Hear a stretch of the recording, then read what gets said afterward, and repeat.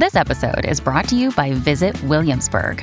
In Williamsburg, Virginia, there's never too much of a good thing. Whether you're a foodie, a golfer, a history buff, a shopaholic, an outdoor enthusiast, or a thrill seeker, you'll find what you came for here and more. So ask yourself, what is it you want? Discover Williamsburg and plan your trip at visitwilliamsburg.com. Welcome to the New Books Network. I once met a man who'd spent most of his adult life in a cult. For decades, he lived on a compound in Iraq, isolated from his family, being incessantly preached at by two charismatic leaders who cut off all other sources of external information. It sounded like he'd been brainwashed, but he did eventually manage to get out of the camp and to start thinking for himself. Others, though, stayed and remained true believers. Cults have generally been made up of quite small groups of people, but is that changing? QAnon has millions of followers espousing irrational beliefs, prompting the question, is it becoming easier to brainwash people?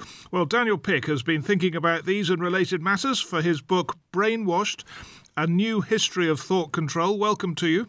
Thanks very much, Owen. And the term brainwashing, it goes back to the Korean War. It does. I mean, long before that, people have thought about possession of the mind and suggestion and influence and, all sorts of ideas have been advanced about that long ago. But after the Second World War, as you say, during the Korean War, brainwashing came of age. The term was coined in 1950, and it really... that the whole issue exploded at the end of the Korean War in 1953, where 21 American GIs chose to live in China, having been released from captivity. And there was a kind of explosion of debate in America about whether they had been brainwashed. And this new term, brainwashing, really became part of the zeitgeist. Yeah, whether they'd been brainwashed or just taken a quite sort of rational decision to live in China where they could have a good, a better life than in the US. Yeah, I mean, when I started researching this for the book, it turns out that each of those stories is different. You can't just lump them all together as the brainwashed 21 POWs. Each of them had different reasons or rationales or explanations for why they chose China in 1953. You've got thought control in your subtitle, and there's another term, groupthink. Are they different, all those things?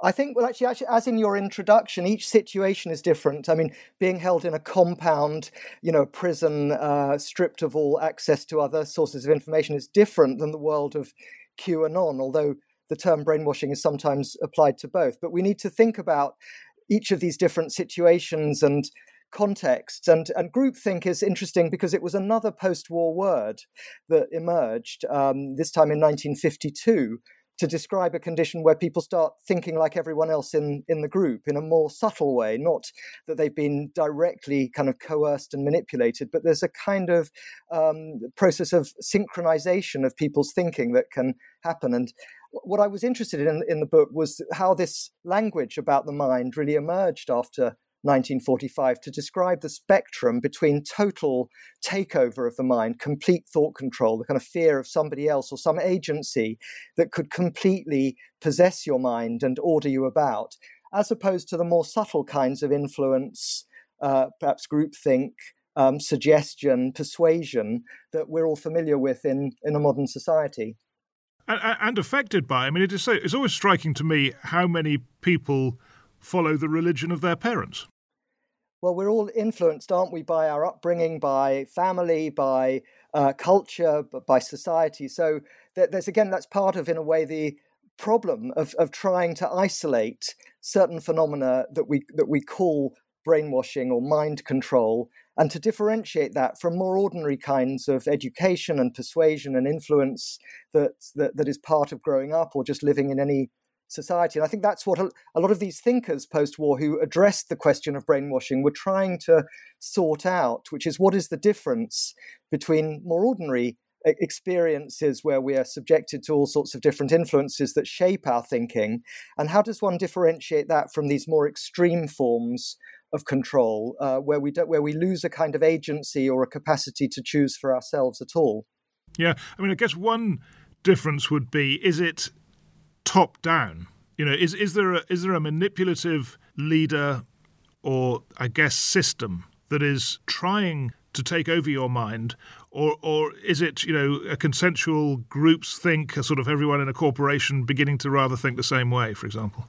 Quite. And I mean, in the present day, where we're all influenced also by peer pressure, I mean, including online, that people's relationship to the internet is not just necessarily of a vertical authority, of a big brother, a kind of Orwellian total controlling figure, or of a state, but of something much more to do with crowds and groups and social pressures and, you know, all that kind of thing. So there's the sort of horizontal pressures and then there's the vertical authority, and they're different. And I think, again, what was fascinating to me in exploring these themes for the book was the attempts to think about those different kinds of pressure. So there's the kind of story that we're familiar with from George Orwell, above all in 1984, of a kind of terrifying totalitarian state where free thinking is absolutely not allowed, and you are coerced absolutely to fit in, and in a way there's no scope for free thinking. And as compared with the more sort of subtle kinds of bargains and negotiations we make, or accommodations we make to power and authority in a relatively free society. I mean, there were claims post-war that you could just divide the world up into the so-called free world and, on the other hand, the totalitarian world. And of course, those were important distinctions, and there was a difference between living in the US in the 1950s compared with in China or Soviet Russia. But what a lot of these commentators and filmmakers too were interested in then was turning the mirror back onto the Western world and the world of capitalism and liberal democracy to think about this and to ask the question, how free are we to think for ourselves in our societies too? Yeah, it's a very good question. Have you got an answer to it?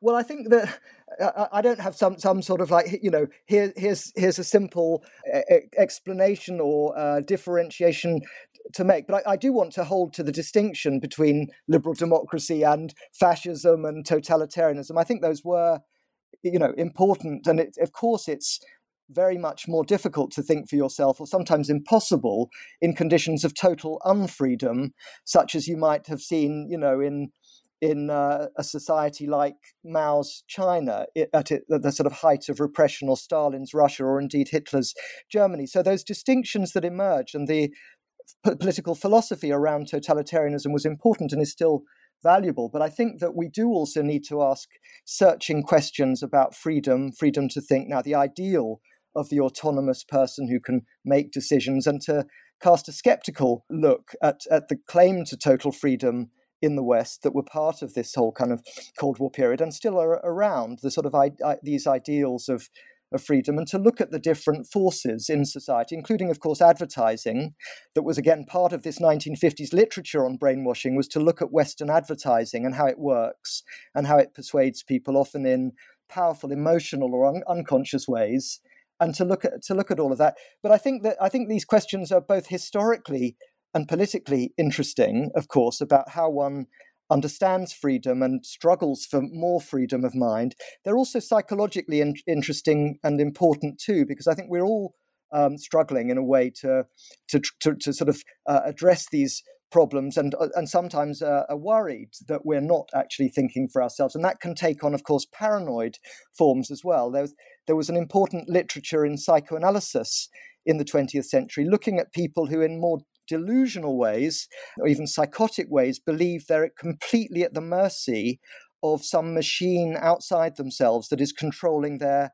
every thought. So there can be, in some cases, a delusion about brainwashing, as well as there can also be, of course, in a much more sane and ordinary way, a need to address brainwashing. So it depends how one approaches it. You can be over concerned that you're not thinking for yourself, sort of, as it were, delusionally believing someone else is pulling your strings entirely, or that there's some hidden conspiracy governing the world in kind of some of the more sort of rabid conspiracy theories.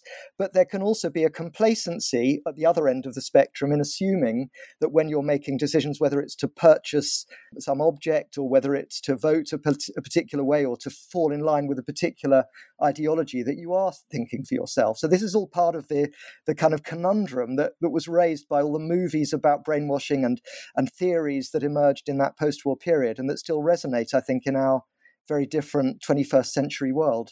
No, very much resonates. And what you're saying just raises so many questions. Let me just pick up on one of them now, the advertising, because the reason that's interesting, you sort of almost said it, is it's as if the advertisers are using tricks that are not apparent to trick you into thinking something, isn't it? So that they've got some access to secrets about how the brain works and can use those secrets to control you.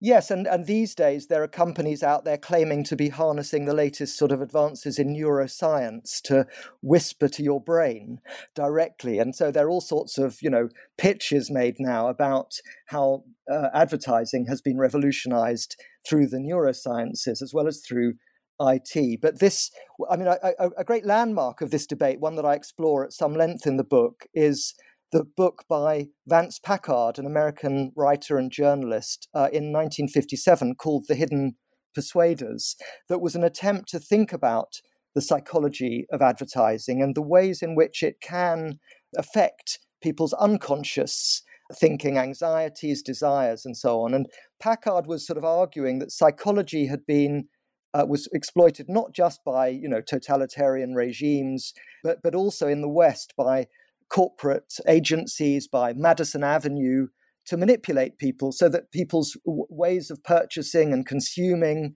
as well as voting, were manipulated in ways they had no idea were going on. And he tried in this book, which became a great kind of bestseller of that time, but to try to analyze the nature of the techniques. And one of his central figures that he, sort of bête noire of his argument, was a man called Dichter, a psychologist who'd emigrated to the US and who came with a sort of Central European gravitas about him, called this man Dichter, who claimed to be able to explore the unconscious and to really help his customers, his clients, to craft their adverts in ways that would subliminally affect people, or at least powerfully emotionally affect people, and that this was the kind of cutting edge of advertising in the late 1950s. And Packard was sort of appalled at this and thought it was extremely dangerous, and raised questions about not just about consumer culture, but about liberal democracy and the dangers of mind manipulation.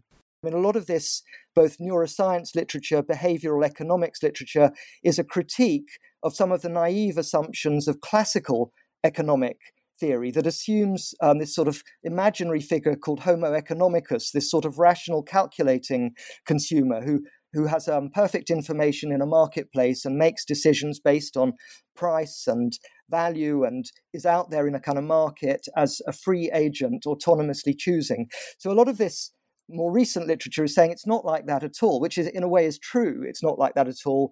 And part of that literature is then critical, like Packard or the heirs to Packard, which are sort of exposés and warnings about our vulnerability to manipulation online, with all the kinds of techniques that are there to nudge us, or to clickbait, all the sort of things, or the crafted adverts that appeal to our particular, that can be very bespoke nowadays.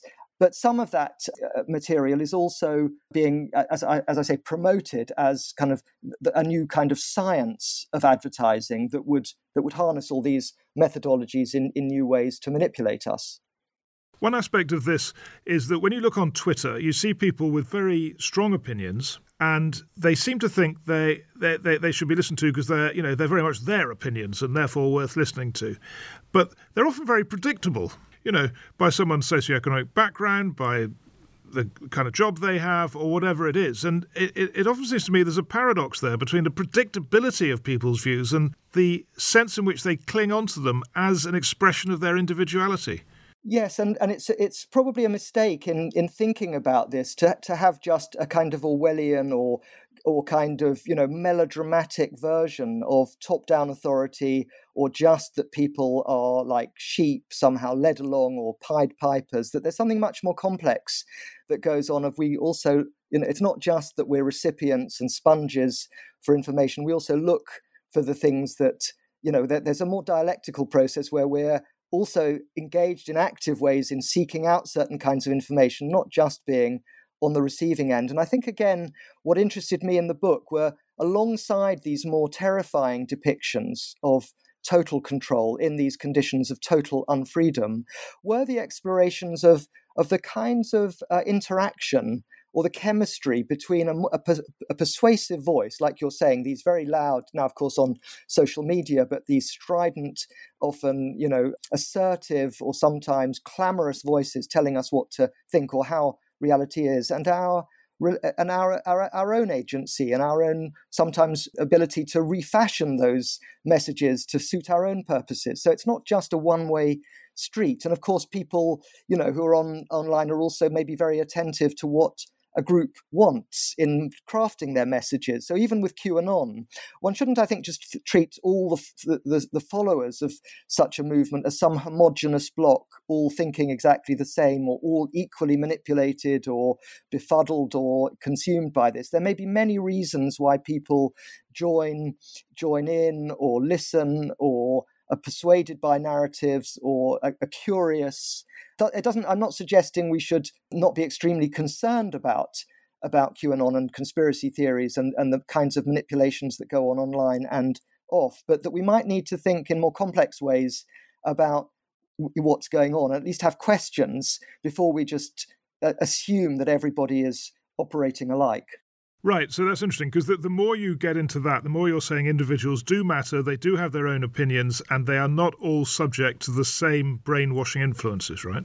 Well, they may be subject to similar influences, that we can all be on the receiving end of certain messages, but of course how we then receive them and what we then do with them and fashion from that our own conclusions may vary enormously. So even if you take the storming of the Capitol, and the influence of QAnon, I don't think one should assume in advance that every person in that crowd has exactly the same drives and motives and agenda. They may all be swept along, but it would be interesting, of course, to drill down and explore in individual cases what leads people to be there or to allow themselves to participate. And I think there is a certain amount of study of that, where there are common elements of common patterns, but also differences, that each story is worth telling in its own right. As in a way we were saying or discussing earlier with the 21 American POWs who went to China, having been held in captivity during the Korean War. When you actually go into each of their stories about why they went, as well as actually in many of those cases why they changed their minds later on and then went back to the West, disillusioned with China, each story is worth telling. And, in some cases, the reasons for choosing to not go back to the US were to do with race and racism. There were African American soldiers who felt they had every reason to be cautious about going back and who could see an opportunity in staying elsewhere. And there were each. I didn't look at every single one of the 21 stories, but I looked at some of them, and I think what that shows is that each case is a story in its own right.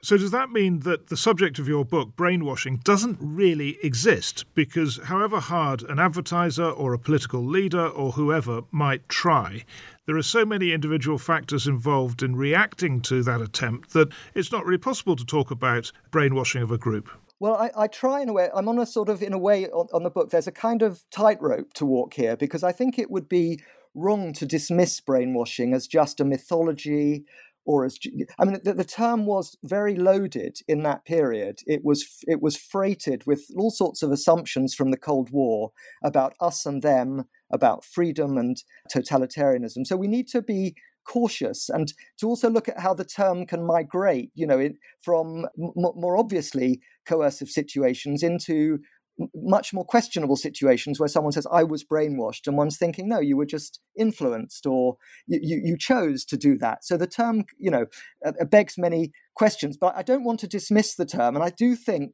there are conditions in which people can be broken down and their minds attacked and destroyed. And in the book, I explore those extreme situations, and the horrors of what can be done to people's bodies and minds in captivities or closed systems and so on. But I also, so it's partly to recognize this, not just to dismiss this as somehow hot air, whilst also being alert to the simplifications and distortions that can arise, but just by the assumption of the term. But I think that the kind of most illuminating and thoughtful post-war commentators who addressed this, who I in some ways pay homage to in the book, like Robert J. Lifton, who is still around in his 90s, who's an important psychiatrist, writer on brainwashing. He wants to hold on to the term, but also to be cautious about its misuse. And one of the things he helpfully describes in his 1961 book, which was on brainwashing and China and thought reform, as he called it, were trying to actually identify the conditions that were more or less conducive to thinking or more or less hostile to thinking. So if you can put people in a closed system, if you have control over their life and death, if you can create a sacred language and cut off all opportunities of access to other sources of information, traumatize people, have purification rituals. I mean, there are a whole kind of range of methods that you could think about structurally that may make it much easier to damage or destroy people's capacities to think or even feel things. I mean, there's also what he called psychic numbing that can occur in certain situations. So I think that's all valuable, and we need to hold on. I think brainwashing is a useful term, even as it's also a historically very loaded and complicated and suspect term. There's another factor which is interesting in this, in terms of having a situation conducive to brainwashing. I do a lot of work on Pakistan and came across these suicide bomb factories where people were being persuaded to go and blow themselves up. And one of the mullahs in charge of one of those suicide bomb factories said that he could get a 16-year-old or even a 15-year-old to do it in 6 weeks. But an 18-year-old, it took much longer because he didn't really say why, but I think and the Pakistani police did some work on this, and they thought it was because the 18-year-old had just more of a personality and was able to basically think for himself more. And again, I mean, I take that point, and I think one has every reason to be worried about whether it's suicide bombing, whether it's child soldiers drilled.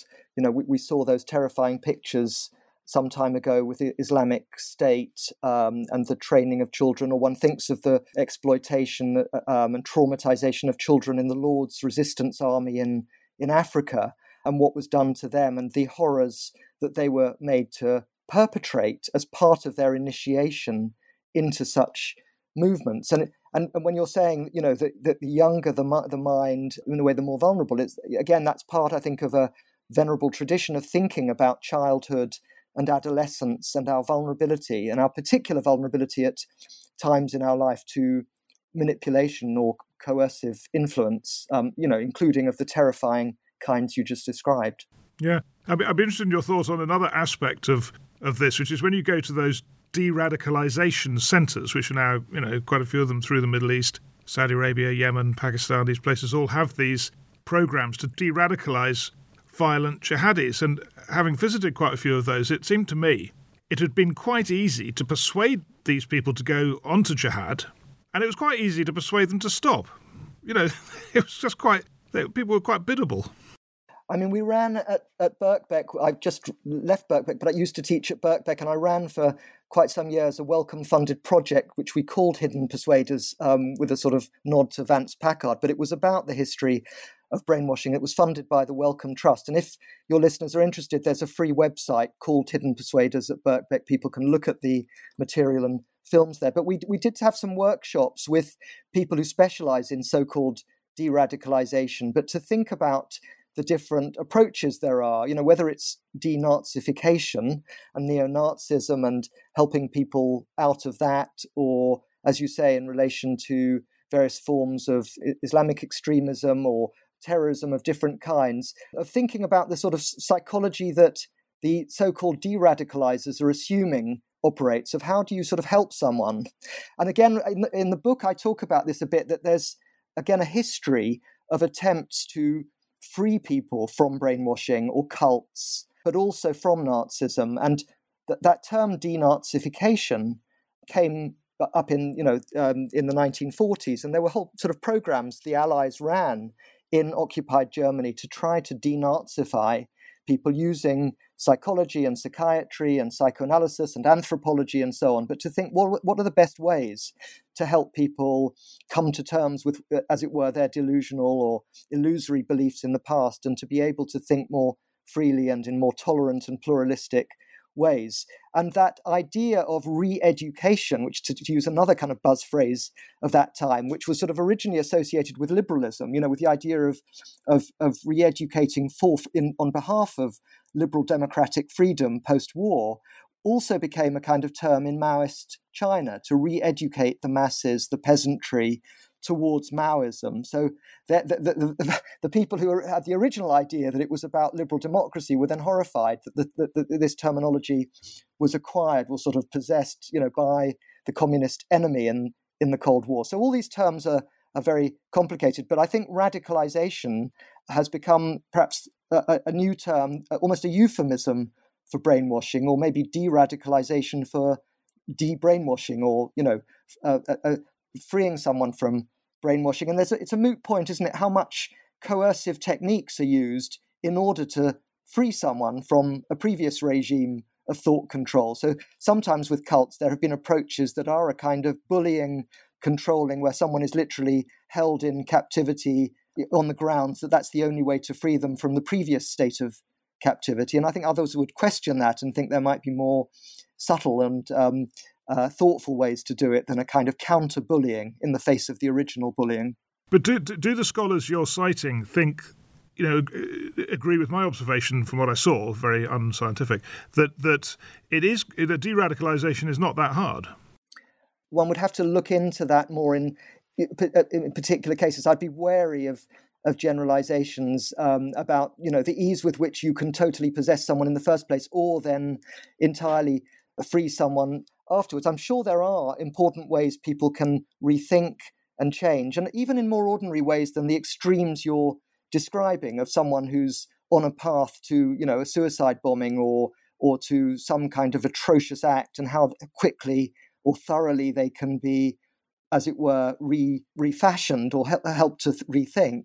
There are many more ordinary ways, aren't there, in which people come to psychotherapy or psychoanalysis seeking psychic change of something which feels like some inexorable pattern in their life, or curse, or force, drive, as Freud would have said, but sort of, where they hope that through a process of therapy, something will change. And I think Freud at the beginning sometimes thought the process could be very quick, that people could be cured of all sorts of ailments, hysterical symptoms, all kinds of neurotic processes very, very quickly. And of course, there are therapeutic approaches now that aim at a very quick fix. I think in psychoanalysis, it came to be thought that actually it took more time, was more partial, more complicated. Often there were moves, ebb and flow. It wasn't sort of simply, eureka, you're free, or you're either in chains or you're free psychically, but something more of a kind of struggle between these different forces in the mind. I think it was in one of the Future Of interviews, actually, but it was certainly in her book, even if we didn't get it into the interview, what was a very interesting observation on QAnon supporters, and that if you want to dissuade them of their irrational QAnon beliefs, the way to, which are basically that there's a conspiracy by the deep state, the way to do it is to just mention to them the possibility that the people who are leading the QAnon movement and feeding them all this information are themselves badly motivated and trying to manipulate them. And apparently that argument is quite successful. Well, I could imagine in some cases that would be a helpful way to go about it. And I think that the hopes of, certainly some Democrats in the US is that what's being exposed about Trump and corruption now and the legal proceedings against him will help to disenchant at least some, if not all, of his base. But isn't it worrying that the only way out of a conspiracy theory is to say it's more of a conspiracy than you think? It's a deeper conspiracy than you think. Yeah, well, I did have a line which actually didn't make it to the final version of the book, but it was something along the lines of beware of books about brainwashing, including this book, that claim to as it were, to be simply de-brainwashing you, because books that are about brainwashing, including conspiracy literature books, of course, claim, exactly as you say, to be disenchanting or giving people a vision of reality that they've hitherto not had, to say it's really, if you only look deeply enough, it's the deep state or a global conspiracy, it's all of a piece, there's some meta-narrative that explains everything. And if you only will, as it were, follow that, if you follow QAnon, you will be disabused of your former illusions. So it's a claim to be freeing people from brainwashing, even as it manipulates and coerces and misinforms, distorts, in these grotesque ways. So indeed, that there's that problem that we're looking for, in a way, help to free ourselves, and the very people who may be claiming to free you may actually be inviting you into some terrible Mephistophelian sort of pact with, that you somehow sign up to some really crazy or evil thinking in the process of supposedly being freed in your thinking. Now, I meant to ask you this question about 20 minutes ago, but you keep saying such interesting things that I keep getting diverted. So I'm going to say it and ask it now. And it's a pretty obvious point. But when you think about systems of belief, cults, like that guy I mentioned at the beginning of this, who did get away from the cult and did start to think for himself with huge difficulties and personal problems, but he did. And it's a limit to brainwashing, isn't it, that there always seems to be someone who is not going along with it. Yeah, well, there are conditions where there's nobody, where you're isolated completely, and in a way, that's often the most terrifying situation, isn't it? I mean, but often one hopes, whether it's in a community, a society, a family, that there's some way out. If in a very coercive environment, someone who offers a counter perspective that we depend upon psychically and socially, that there are options available of other ways to think or to experience things. Of course, it can be in a family, it can be in a religious movement, it can be in a secular movement, but that people are in thrall to someone. And as you say, that the question then becomes, what is someone's internal psychic resources to resist these forms of pressure and coercion, and what are the external resources of other people or factors that may enable someone to think twice before going along with or simply falling in line with some terrifying orthodoxy. But if I understood you correctly at the beginning of that answer, you were saying there are conditions in which no one can think for themselves. Is that right? I think, again, I don't want to the risk in an interview like this, Owen, is that I start sounding like some, subject supposed to know all of it, or a guru who's sort of saying, and so one doesn't know. I think, in a way, what the book and what I would be doing is sort of inviting curiosity about it, rather than here's the new template for how this is. But I do think I think that there are great resources for people to use, whether they're case studies, whether they're autobiographies of people who've been held in captivity. For example, Brian Keenan, who was held in Lebanon, as you may know, an Irishman who was caught up in the horror in that period and was held captive also for some years with John McCarthy, and he wrote a remarkable book called An Evil Cradling about that experience of captivity. He was sometimes with other men in captivity, sometimes alone, and he describes, I think, very eloquently and movingly what it was like to feel your mind under pressure, sometimes feeling it was collapsing, or there's all the different sort of range of emotional states he went through. And he tries, having later, once he's released and he's had time to think about it and to write, but to sort of try to convey something of what that's like. But I think for every individual person, that there'll be shared elements of the horror of it, but also differences in how it is. Some people with more resources than others to cope. In his case, it's a remarkable story in a way, despite all the damage he suffered, of psychic survival. So I think there is evidence about, from memoirs, testimonies, social science, journalism, and so on, about what you can do, the devastation you can cause to someone, and what torture is. There's physical torture, there's mental torture.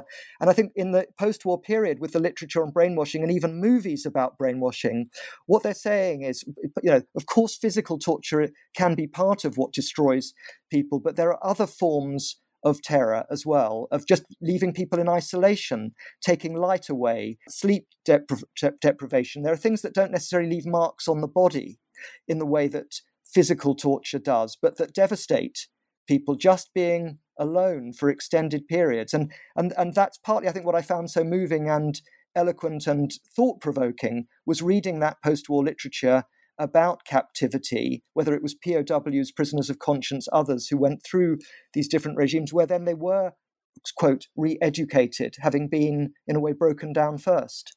Right, but I think I'm right in saying that despite all the reading you've done, and, thinking about this topic, that, you didn't come away from it thinking, right, if a group of 100 people were put in these conditions, all 100 would be thinking the same way by the end of it. I mean, your conclusion is almost exactly the opposite, that individuals are different, they all react differently, they've got different stories, different reasons, different resources, and you can't really make the generalizations. I think it's still useful to think of techniques of brainwashing without assuming in some sort of Hollywood melodrama style that people become some robotic army of assassin killers all the same, operating like machines. I think people can be made to do hideous things under the influence of others. I certainly think that. But I think that what we need to do is have, in a way, a skepticism about the assumption, some of the assumptions that just treat people as though they're entirely passive sheep and all the same. We're not all the same. We each have our, we bring to the terrible traumas that people suffer, our own histories, our own emotions, our own complex feelings, our unconscious minds, and so on. So it's in no way to minimize the impact and the trauma and the devastation, or even the power of, so-called brainwashers, to say we need to also treat people as individuals in kind of responding to that. So as I say, I'm sort of in a way navigating between a more dismissive view, which would see this just as some sort of overblown melodrama of Hollywood and the Manchurian Candidate and the Ipcris file and all that. I want to take it seriously whilst also drilling down and thinking about people's subjectivities as part of that. And in the book, I do also, again, explore some of the writers, including this rather remarkable Polish poet Miłosz, who won the Nobel Prize in 1980 as a great poet, but who wrote a remarkable book in 1953 called The Captive Mind. This was written after he defected to the West from Poland. And it was really about what life was like in a communist society. And he wants to give, again, a different picture to the 1984 Winston Smith Orwellian one, about the kind of problem and the different ways, the different strategies people had to survive in this coercive, society in which you were not left free to make your own decisions or to have your own views. But it was very, it was the complexity of it is what he wanted to get at. Some people go one way, some another. People tell themselves stories to rationalize why they're fitting in. Some people become martyrs and are willing to die. Other people are persuaded. Other people make more cynical bargains with power, and try to keep their private mind separate from their public performances. So he was very interested in subterfuge, in performance, in the sort of theatre of politics and how we fit in, whilst perhaps nursing privately sort of other beliefs that we don't share. So I thought that was an important book. I mean, in a way, what I want to do in the book is to rethink, for the 21st century, this classic literature in all its variety from the Cold War that talks about brainwashing, groupthink, hidden persuasion, re-education, and so on. One last thought. One of your reviewers wrote quite an interesting thing. Be interested to know what you think about it. What Pick refuses to consider is the possibility that mind control doesn't really exist. What does exist is the perpetual desire to believe in it.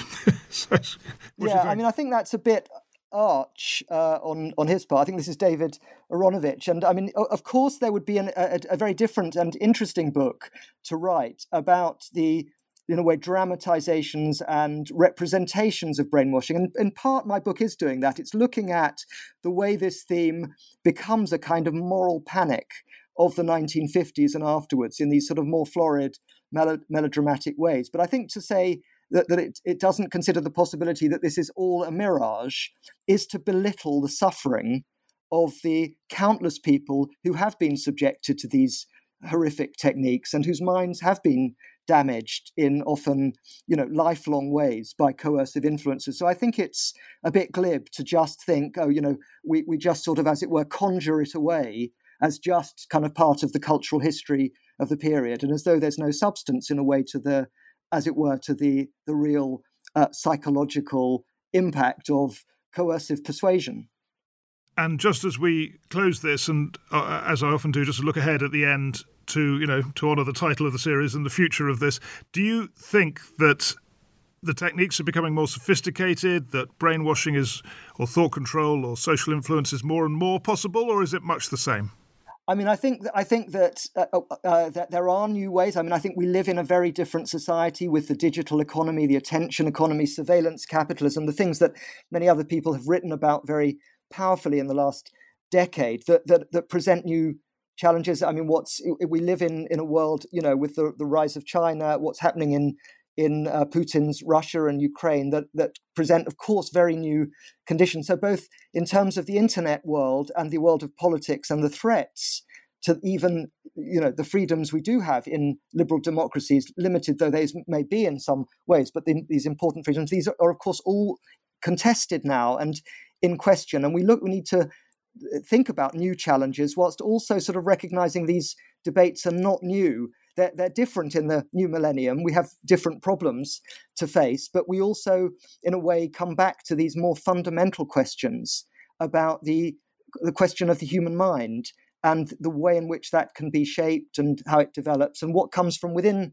the psyche. Because psyches are complicated. They're not just sponges and they're not just agents of others. We're all complex, but there are also these intersubjective, interpersonal forces that can be more or less terrifying around us. And I think that debate about this is, you can trace it back through different stages of history. As I say, brainwashing comes of age after the Second World War, but there are earlier debates about group suggestion and group psychology and animal magnetism and hypnotism. I mean, hypnotism from the Victorian period that also pose this question of how easily we can drift into states where we're acting, that things become more dreamlike or fantastical, or we're not quite aware of what we're doing. Hypnosis that was sold in the 19th century as a mode of therapy, but also as a terrifying way of taking over someone's will. So I think there are new ways, there's new languages, new conditions that make this different to the 1950s, let alone the 1850s. But I think that this is also part of a kind of almost age-old question about what is it to have a mind and what is it to be able to think reasonably, freely, logically, coherently, thoughtfully for oneself. Great topic. Very well explained. Daniel Pick, thank you very much. Thanks very much, Owen, for the opportunity.